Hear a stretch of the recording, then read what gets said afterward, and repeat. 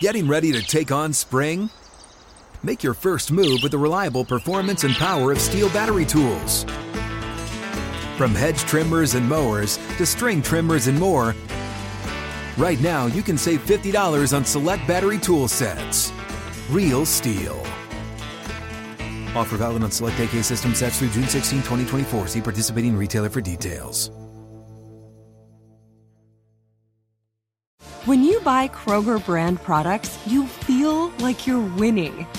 That's because they offer proven quality at lower than low prices. In fact, we guarantee that you and your family will love how Kroger brand products taste, or you get your money back. So next time you're shopping for the family, look for delicious Kroger brand products, because they'll make you all feel like you're winning. Shop now, in-store, or online. Kroger, fresh for everyone. It's time to get inside the Giants huddle. Huddle up. On Giants.com. Here we go. And the Giants mobile Get app. them in there, let's go. Part of the Giants Podcast Network. Welcome to another edition of the Giants Huddle Podcast, brought to you by PSE&G, energy efficiency for game time and anytime. I am John Schmelk. Today we have our normal Friday podcast. We have a player interview with Giants left tackle Andrew Thomas. Then we have Matt Schneidman talking to Paul Dottino and Lance Meadow. He covers the Green Bay Packers for The Athletic. He'll preview the Packers for us. And then coming up last, Bob Papa has his weekly sit-down with the head coach of your New York Football Giants, Brian Daboll. Just as a reminder, you can find the Giants Huddle podcast on all of your favorite podcast platforms, the Giants mobile app, and at giants.com/podcast. And again, make sure you check out our past episodes. I had a good episode with the Irish NFL Show. It's an international podcast based out of the UK. We talked some Giants and went around the league a little bit, so that was a lot of fun. Make sure you go check that out. But let's get to today's episode, and we're going to start with my conversation with Giants left tackle Andrew Thomas. And now we're joined by Giants offensive lineman Andrew Thomas. Andrew, let's walk and talk. Why not? We're just off the practice field here on Friday. Giants getting ready for their game on Sunday against the Green Bay Packers. How has it been? I know it's only been a few hours here in London. We had a little red-eye flight.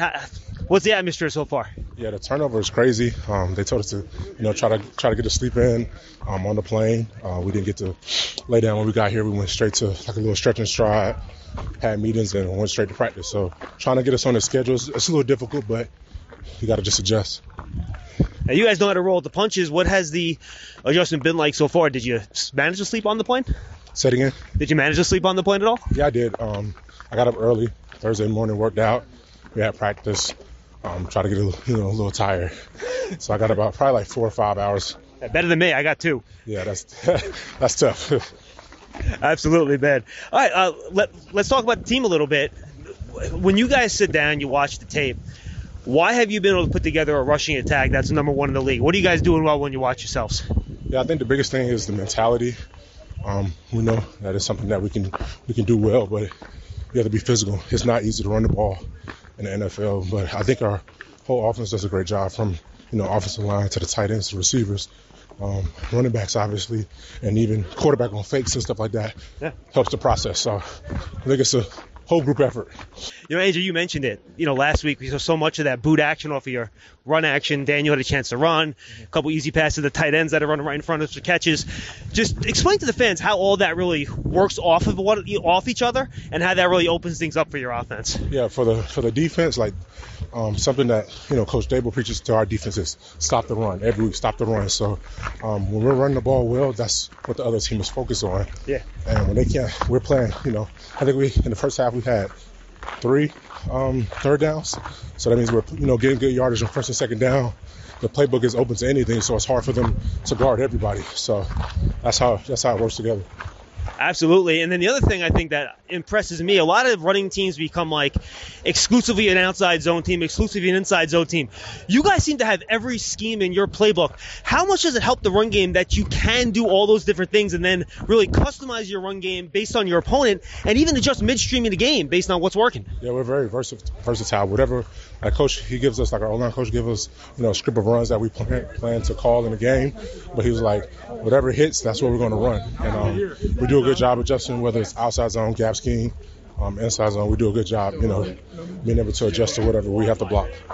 Yeah, no question about it. I think it's worked really well. What has it been like working with Evan Neal? I'm sure you've, probably tried to help him along a lot. You're kind of bookended right tackle. And it seems like you guys would have personalities that kind of jive with each other, right? Serious, more action than talk, I would say. How has that been working with him? No, Evan is great. Very mature for his age. He does, all the things that you see vets doing. He takes care of his body. He's always, asking, trying to get, different tidbits, different, nuggets from the vets, just trying to get better every day, regardless if it's, simple stuff like, where do you put your hands and, what is your approach on this certain block, or, just like how did you get through, your first few games and stuff like that. Just always, looking, trying to learn, and I think that's a good mentality to have, and I think he's going to be a good player in this league. Have you talked with him about having to roll with the punches a little bit your rookie year, where you're going to have some bad days, but if you just keep at it, everything's going to work out in the end? No, that's the beauty of offensive line. People don't notice you until you mess up, and in the big city, the eyes are on you, so it's a blessing and a curse. So I just tell him, just to keep working every day. Like I said, he's going to be a good player. He has his mind on, his head on straight, so looking forward to continue playing. That was John Feliciano, I believe, with the commentary there. All right, you personally, Andrew, from the outside in, a lot of people seem to think that you've taken a huge jump in year 3, and you've hit your stride playing at a Pro Bowl level. When you watch yourself, do you think that too, or do you see something different?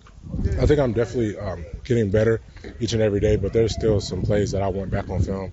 I think that's just the mentality you have to have if you want to be great, is to never be satisfied with how you're playing. So there's a bunch of plays that I would like, from the first few games that we played to be able to clean up and just be more consistent each and every play. Do you see it as steady improvement, though, from year to year, or do you think there has been a big-time jump, you think, from your second year to your third?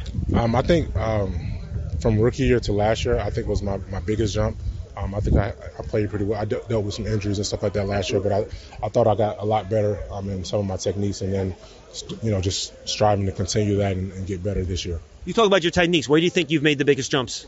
Yeah, consistency in my set is the biggest thing. Just get into my spot each and every time, regardless of who the rusher is. Get into my spot, being patient, and then working my hands from there. Changing depending on the rusher. Just understanding that it's a chess match. Just understanding that each and every week. No question about it. I'm with you.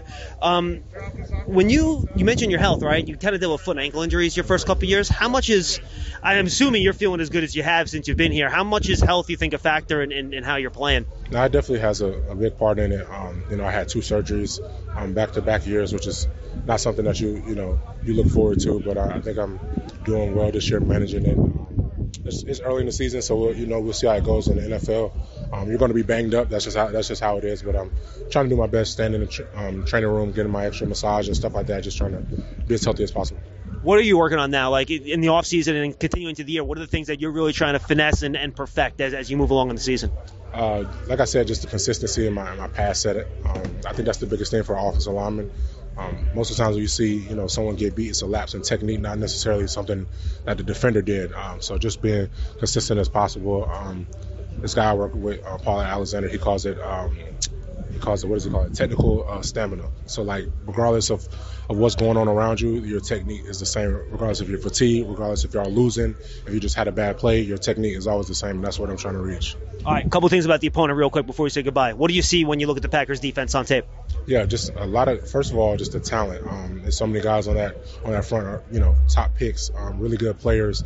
But besides that, I think it's the intensity that they play with. A lot of times, guys are really talented. You'll see them take plays off, but they fly to the ball. They run hard, so that's going to be a good test for us this week. They play physical, and that's the way we try to play, so it's going to be a good match. You'll see both Rashawn Gary and Preston Smith throughout the game. What makes them different? How are they similar? And what's the challenge those two guys bring to the field as pass rushers? Yeah, first thing, just different body types. Like Preston's a little bigger with a little more like length, so he does a good job working, the long arm and converting all off of that. And Rashawn, he does a good job. I think he's a little more twitchy. Does a good job converting the power and does good with his hands. They move him around a good bunch. Yeah. And then finally, just the way they scheme it up, you guys play Dallas. They were running twists and stunts the whole game. I watched a couple of their games on defense. Green Bay doesn't do a lot of the twists and stunting, right? It's more kind of, they try to set up those one-on-ones a little bit more, right? Yeah, they have faith in their players. They have, good defensive linemen, interior and outsides. They have, athletic linebackers too that they'll mix in the game. Try to blitz the back, make our back, pick up protections. But like you said, they want one-on-one matches and just see if their guys can win. Andrew, best luck. Appreciate the time, man. Appreciate it. That's Giants left tackle Andrew Thomas. We thank him for joining us. Say, Giant fans, join us on Sunday, October 16th. Giants versus the Baltimore Ravens as the team celebrates Latino Heritage Month. Presented by Ford, arrive early to partake in several plaza activations, including food sampling, salsa dancing, live music, and celebrity artist DJ Camilo performing during pregame warmups and select times throughout the game. Limited tickets are available. Visit Giants.com/tickets to secure your seat today. Live Nation presents Concert Week. Now through May 14th, get $25 tickets to over 5,000 shows. That's up to 75% off a summer full of your favorite artists like 21 Savage, Alanis Morissette, Cage the Elephant, Celeste Barber, Dierks Bentley, Fade, Hootie and the Blowfish, Janet Jackson, Kidz Bop Kids, Meghan Trainor, Bissell Pluma, Sarah McLachlan. Get tickets to more than 5,000 summer shows for just $25. Until now through May 14th. Visit LiveNation.com/Concert Week to learn more and plan your summer with Sean Paul, Sum 41, 30 Seconds to Mars, and Two Door Cinema Club. All right, now let's get to our in-depth preview on the Green Bay Packers. Our very own Paul Dottino and Lance Meadow talk to Matt Schneidman, who covers the team for The Athletic.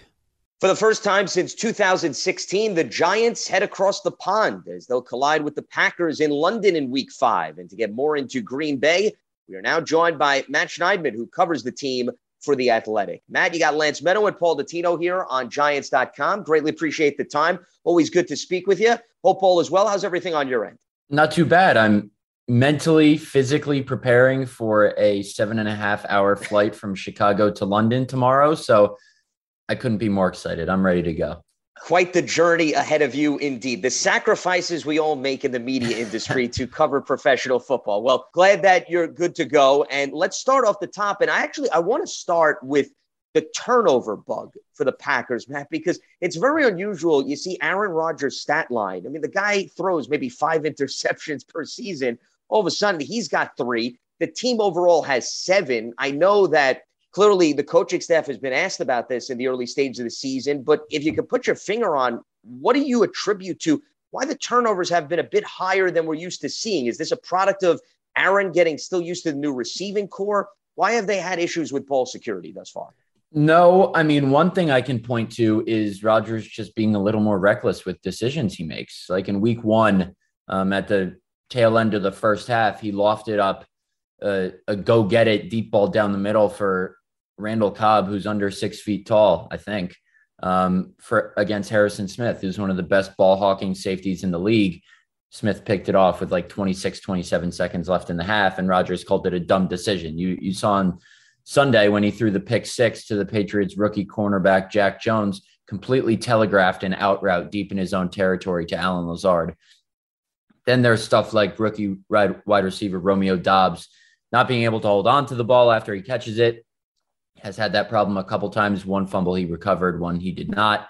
So just a little carelessness on the Packers side. They were so good at taking care of the ball last year, as they are in most years, with Aaron Rodgers as their quarterback. Like you said, he's almost to his interception total from last season altogether in just 4 games this year. So they're going to need to take care of the ball better. Last week was a rare instance in which they lost the turnover battle and still won the game. I don't know how fortunate they'll get in that regard going forward. So they got to take care of the ball.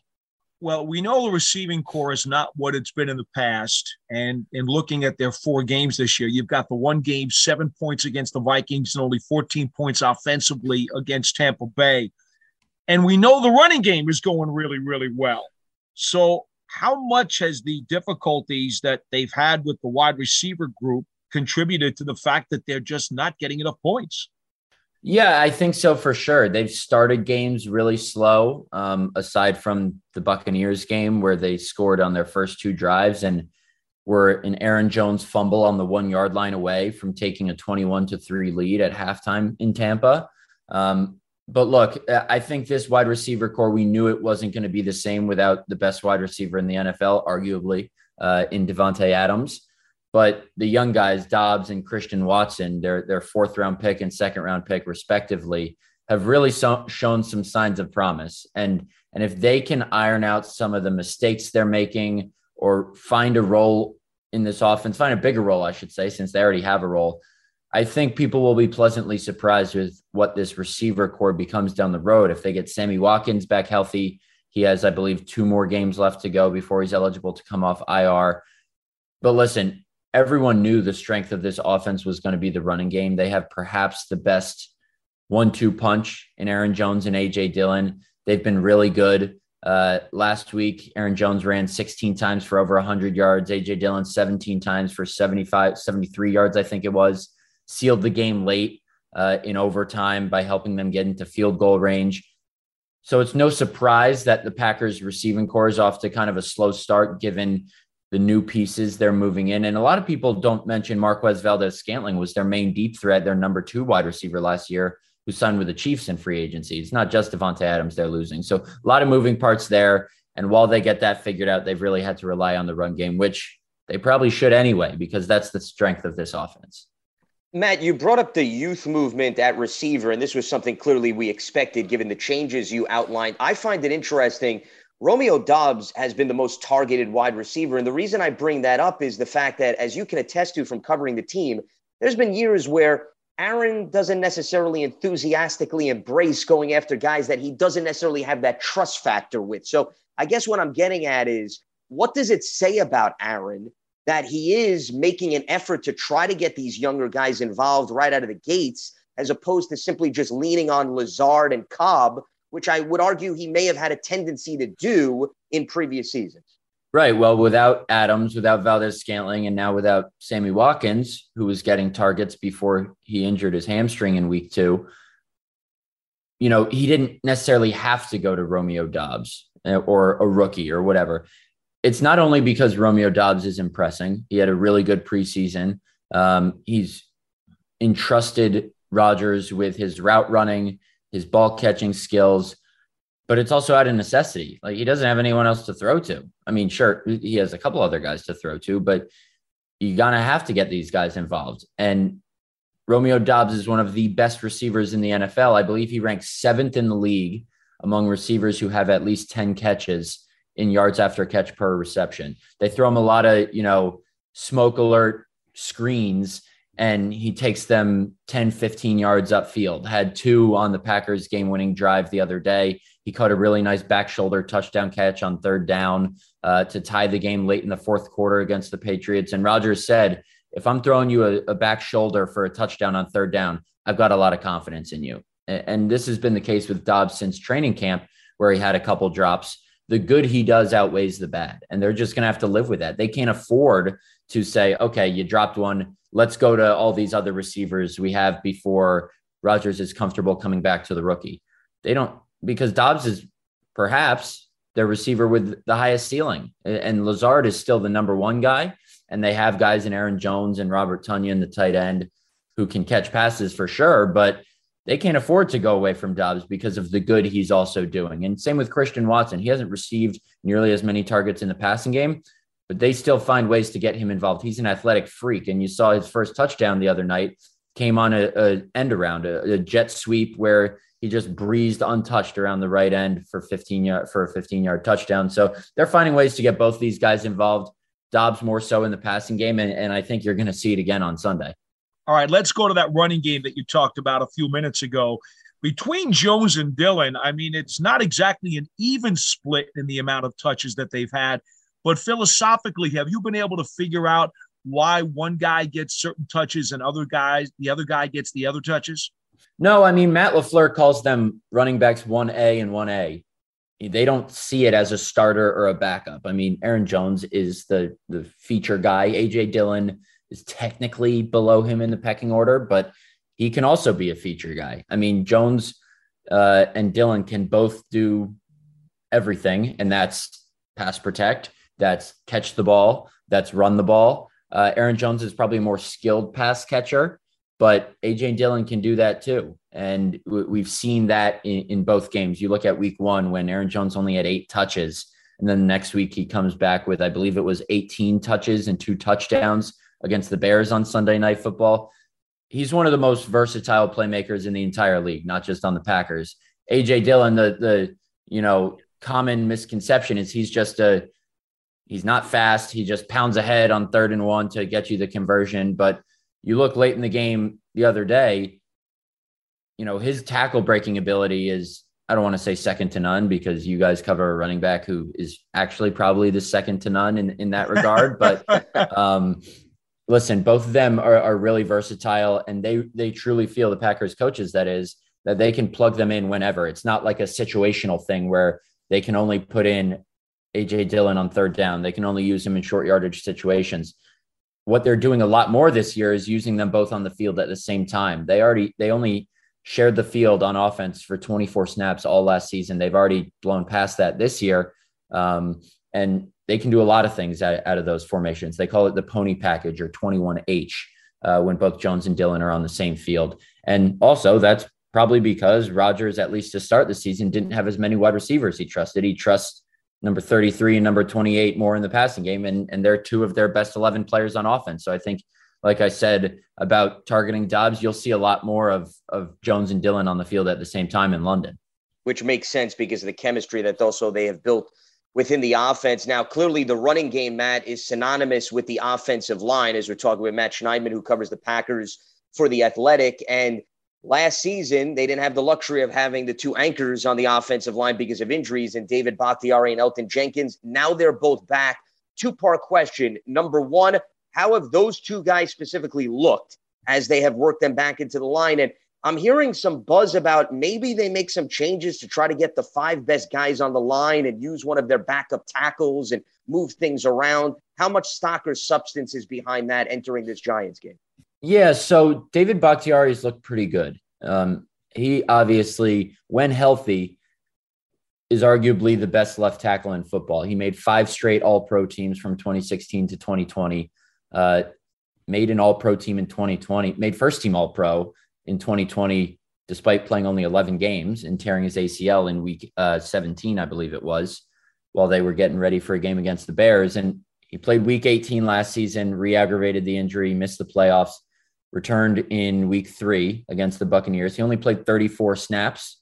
It was really hot down in Tampa. He kind of did a rotating series thing with Josh Nijman, who is the backup offensive tackle you mentioned, who filled in really admirably at left tackle last season when Bakhtiari went down. And then also Jenkins, who tore his ACL in week 11, was playing left tackle. But then Josh, who was, I guess, their 3rd string left tackle last year, filled in nicely the second half of the season. Jenkins has been a little shaky at right tackle. It's a position he only played 32 snaps of entering this season. He hasn't been great. Now, there's thought, and perhaps that thought is just from reporters like myself, but coaches like Adam Stenavich, their OC, who was their offensive line coach the past couple of years, and Matt LaFleur have both acknowledged to get their best 5 on the field, perhaps they move Josh Nijman from being the backup left tackle to the starting right tackle because, in just terms of overall offensive line play, he's probably in their top 5. And Royce Newman, their second-year right guard, has been fine, but he's probably the worst of the 5 and worse overall than Nijman. So there's been discussion about moving Jenkins inside, where he was a Pro Bowl starter at left guard in 2020 and is probably better on the inside than he is at right tackle, and putting Nijman at right tackle. But offensive coordinator Adam Stenavich said yesterday, Jenkins is our best option at right tackle right now. That could change down the road, but for now, I think you're going to see Bakhtiari at left tackle, John Runyon Jr., who's been really solid at left guard, Josh Myers, the second-year center out of Ohio State, who's been solid, Newman, second-year right guard out of Ole Miss, and then Jenkins at right tackle. I think that's what you're going to see for now. And Aaron Rodgers has been getting rid of the ball quickly, so they don't have to hold up as much in pass protection. But when they have, it's been pretty decent for all the moving parts they've had to deal with. Okay, let's flip the coin to defense. And the one thing that just stuck out immediately as I started going through some of the numbers, opponents only gaining 3rd down conversions at 24%. Matt, that is an insane number. Mm-hmm. Lance likes to talk about how many times you'll see 3rd and longs, and that obviously has an impact on the percentage. Is that the case with the Packers? If you ask Matt LaFleur, he'll say that's the case, especially when they beat the Buccaneers 14-12. They did get the Buccaneers in a lot of third and longs, and a lot of that has to do with their pass rush on second down. And, stopping the run hasn't been great. They're giving up I believe, 29th most. So they rank 29th in the NFL in terms of yards per carry allowed on first and second down. So the run defense is pretty shaky, but the pass rush has been really good. Rashawn Gary is one of the best young players in the NFL regardless, not just young defensive players. And Preston Smith, their other edge rusher, has been pretty solid too. Kenny Clark, their nose tackle, is a Pro Bowler.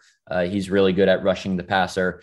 That's what's helped them get in these third and longs where teams can't run, because if teams run on, third and short, they're probably going to convert it, since Packers run defense isn't very good. And that's a whole nother thing going up against the team they're going up against on Sunday, Yeah, Matt, hold on. I've got Saquon Barkley on the other line. He's going to want to know that. Yeah, I'm sure he doesn't know that already. But look, Saquon not only we'll get into Saquon later, but going back to your question about why their third down defense has been good. Yeah, I think it's just they're getting them in a lot of third and longs. Their secondary is good. At times they have had some coverage breakdowns, but when they're healthy in the secondary, they're one of the best in the league probably, and not having complete communication breakdowns. And then they have two solid inside linebackers in Devondre Campbell and Quay Walker, the rookie out of Georgia. So their pass defense has been decent, and especially when it's 3rd and 12, 3rd and 14 for other teams. And I think that's been the key. When they get into third and short situations, defending those, it's a little more dicey. Matt, you brought up Rashawn Gary. He has at least one sack at each game. To your point, he's off to a tremendous start. But I want to branch out big picture perspective, because there's been years, and you can attest to this covering the team, where if Aaron and the offense didn't put up a clinic, they'd be in trouble because the defense struggled immensely. It seems as if, going back to last season, this group has turned the corner. With Joe Barry, there's continuity. They're developing some of these young guys. How fair of a synopsis do you think that is, that this unit has come a long way simply because there's much more stability and continuity on that side of the ball in comparison to what we've seen in the previous years? Yeah, for sure. I still think they have a long way to go, though, because, last year they were a top 5 defense in the league, maybe top 10, right outside the top 5 for the first half of the season. Then they were arguably the worst defense in the league for the second half of the season. They have to find more consistency. Like this year, they were bad against the Vikings in week 1, really good against the Bears in week 2, really good against the Buccaneers in week 3. And you think they turn a corner, and then they're not good against a third string quarterback and a pretty good Patriots run game. And they allow, they didn't allow 24 points. Patriots scored 24, but one of those was Rodgers' pick 6. So they were decent, but not as good as they would have liked. Like I mentioned, their run defense is the big weakness. They have to get that figured out. That has been a problem around here in Green Bay for the last couple of years. For the first time in a couple of years, they brought in reinforcements on the defensive line, at edge rusher, at inside linebacker, but it hasn't really worked out yet. The Packers are only holding opponents to no gain or a loss of yardage on runs 17.6% of the time. That ranks 22nd in the league. Any defensive rushing stat you look at, the Packers are in the bottom 3rd or significantly worse. Like I mentioned, they're not good at stopping the run on first and second down, which is what you need to do to get into those third and long situations. So look, Adrian Amos, one of their starting safeties, I don't know if he's going to play on Sunday since he's still in the concussion protocol from Sunday's game. Jair Alexander, highest paid cornerback in NFL history, didn't play last week. Didn't play most of week 3 against the Buccaneers because of a groin injury. I don't know if he's going to play on Sunday. They got to get those two guys healthy, and then they'll be better off, but they still have some things to shore up. They have all the potential in the world. On paper, they should have the best defense in the league, or one of the best defenses in the league, I should say. But they've just had some trouble stringing together consistency. And listen, if you check Packers Twitter, they want Joe Barry's head on a plate. I don't think it should be that far yet, but they've got another tough test on Sunday. I've got to ask you about Quay Walker, Matt, because coming out of school, I know he turned out to be a first-round pick.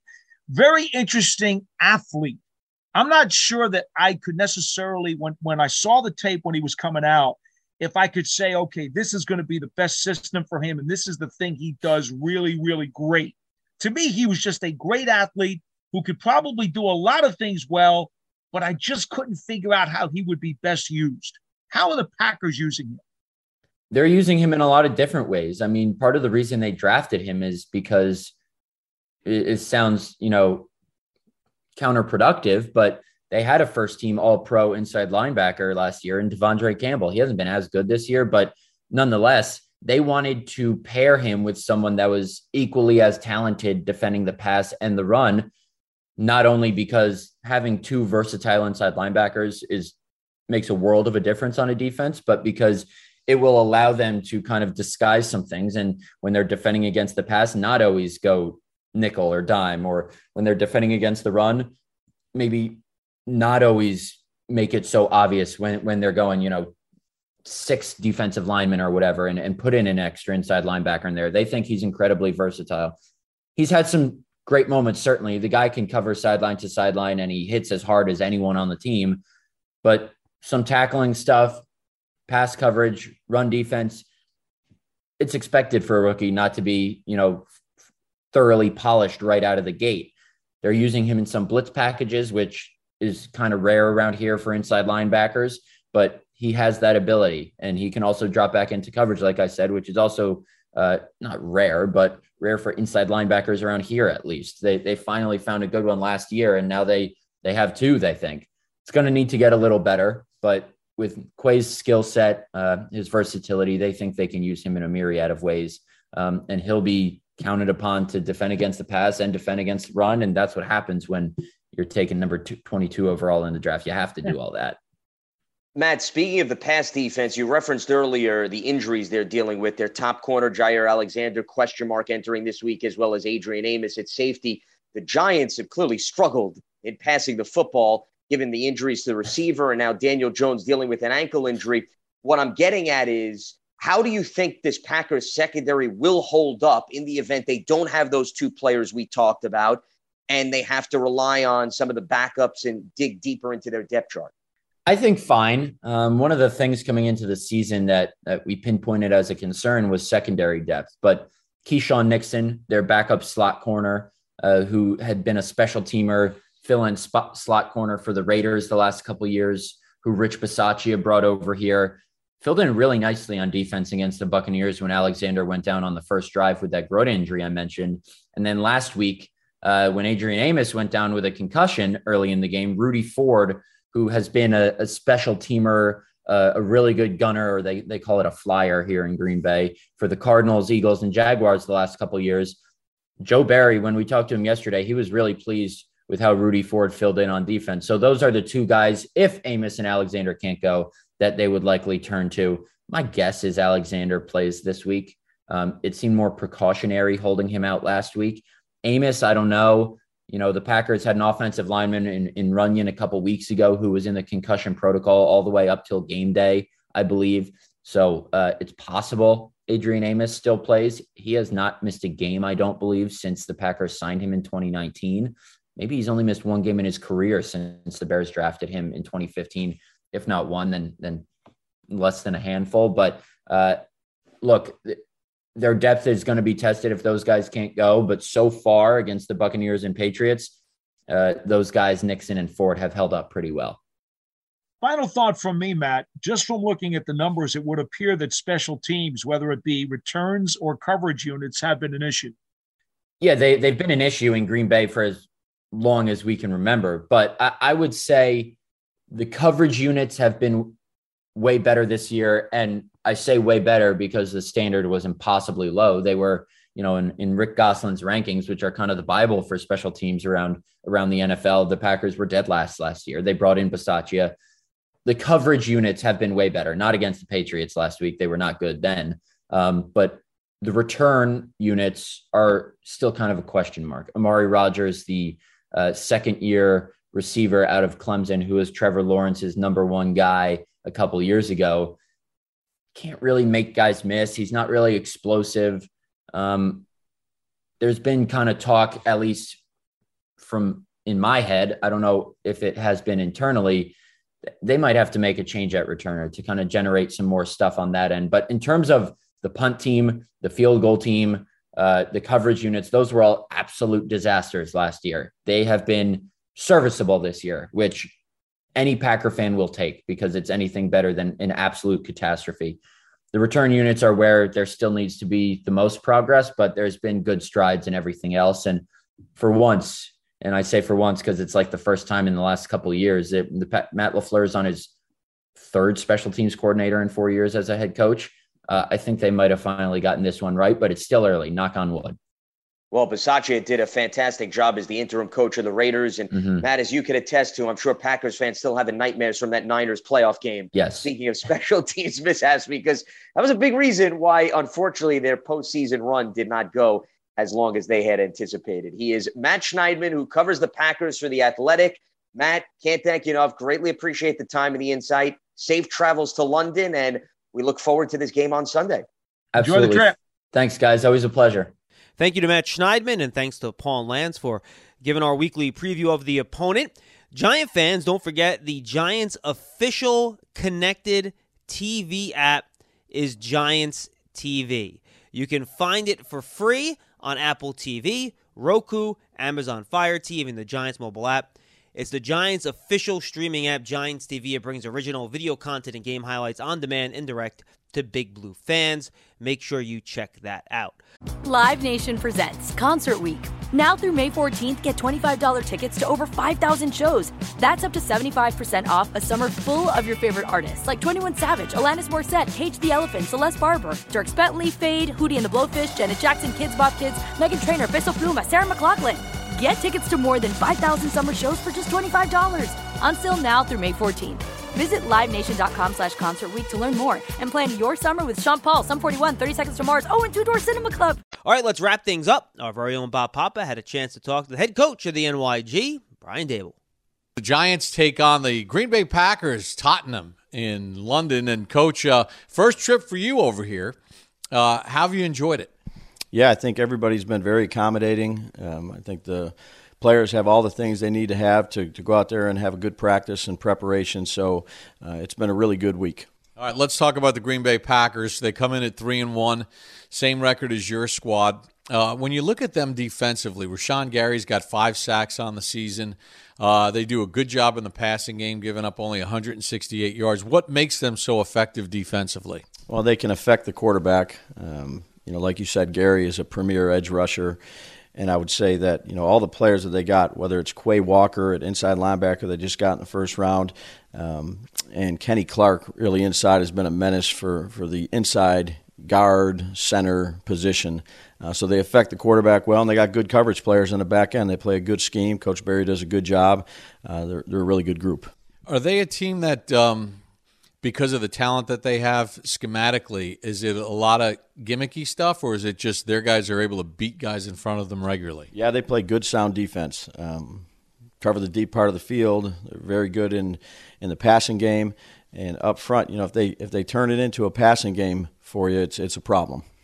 Go to the other side of the ball. Obviously, Aaron Rodgers, future Hall of Famer.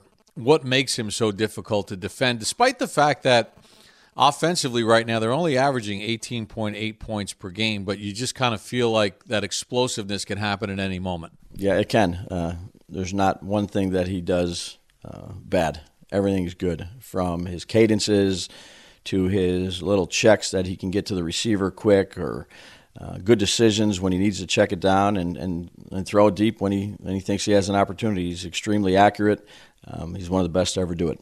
He's real. Do you have to be on your P's and Q's when you go against a guy like him, or even a Brady, where, if you're in substitution, they go quick and they get a free 5 yards, or if you jump offside, they're great at the free play? Yeah, absolutely. It's something that we've practiced a lot this week, but until you're in live reps, you have to have great focus, great attention to detail when you're on the defensive side playing against Aaron, and we've worked at it, and we'll see how it goes.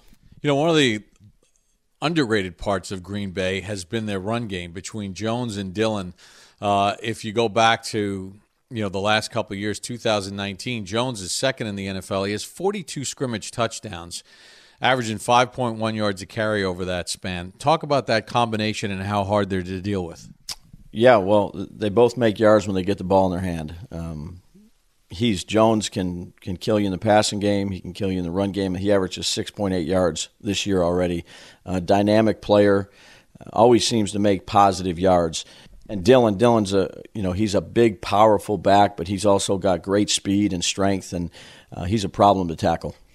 Coach, Saquon Barkley has been absolutely brilliant for you guys.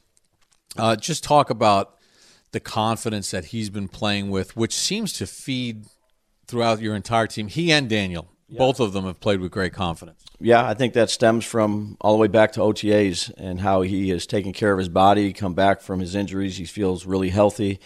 He's a dynamic player. He's got quickness, speed, strength, good vision, and he's a focal point for our offense, as everybody knows. And I'd say Daniel has done a really good job of doing the things he needs to do to lead us down and to win games.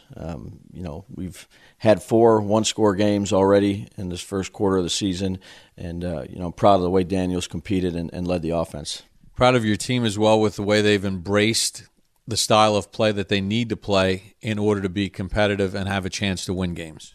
Absolutely. There's always a way to win a game in the National Football League, and there's obviously ways to lose it. And our guys compete for 60 minutes. They play with great effort.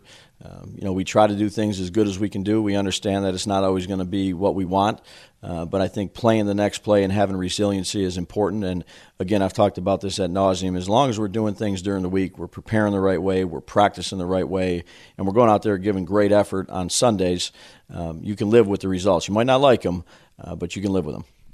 Boy, you took me back to like 1990 with Bill Parcells. I could still hear him saying, fellas, there's always a pathway to victory. Sometimes it's narrow, sometimes it's wide, but in the NFL, unlike college, there always is one. Absolutely. These games are usually close, and it's really performing under pressure when it counts the most that usually makes the difference. There's a few games here or there, and in most games, unless it gets away from you, that you got to nail, whether it's a play caller, whether it's a player, an assistant coach, whatever it may be. They're very, very competitive, and the margin is so small. Coach, best of luck today. Thanks, Bob. Appreciate you. That's Giants head coach Brian Daboll. We thank him. We thank Matt Schneidman from The Athletic, Paul, Lance, and Bob. And, of course, we thank Andrew Thomas for joining us on this episode of the Giants Huddle podcast. We're in London. That's where I'm recording this, folks. Giants and Packers coming your way in that lone, I'll call it a national game because there's no other game going on, NFL Network at 9:30 Eastern time on Sunday. Make sure you tune in. Then Giants come back home right after the game, and then they get ready for the Baltimore Ravens for a home game coming up the following week. Thank you to everybody for being with us. I'm John Schmelk. Again, find all the Giants podcasts on the Giants Podcast Network on the Giants mobile app, podcast platforms everywhere, and giants.com/podcast. We'll see you next time, everybody. Safe travels. Live Nation presents Concert Week. Now through May 14th, get $25 tickets to over 5,000 shows. That's up to 75% off a summer full of your favorite artists like 21 Savage, Alanis Morissette, Cage the Elephant, Celeste Barber, Dierks Bentley, Fade, Hootie and the Blowfish, Janet Jackson, Kids Bop Kids, Meghan Trainor, Peso Pluma, Sarah McLachlan. Get tickets to more than 5,000 summer shows for just $25. Until now through May 14th. Visit LiveNation.com/Concert Week to learn more and plan your summer with Sean Paul, Sum 41, 30 Seconds to Mars, and Two Door Cinema Club. I'm so excited to tell you JCPenney and country music singer-songwriter Walker Hayes are partnering together on a new limited-time men's collection for the everyday guy. What I love about Walker Hayes is his laid-back nature. He's a family man, and being a country megastar while also having 7 kids, you know he likes to keep his style cool and casual. This new collection is perfect for the guy living the t-shirt life or someone wanting some fresh options that feel just as good. It's easy to wear, affordable styles that celebrate the ultimate family man, along with the quality, durability, and sensibility dads appreciate. Available online Saturday, May 4th at jcp.com and in-store Thursday, May 16th. Just in time for Father's Day. Limited time only. JCPenney, make it count.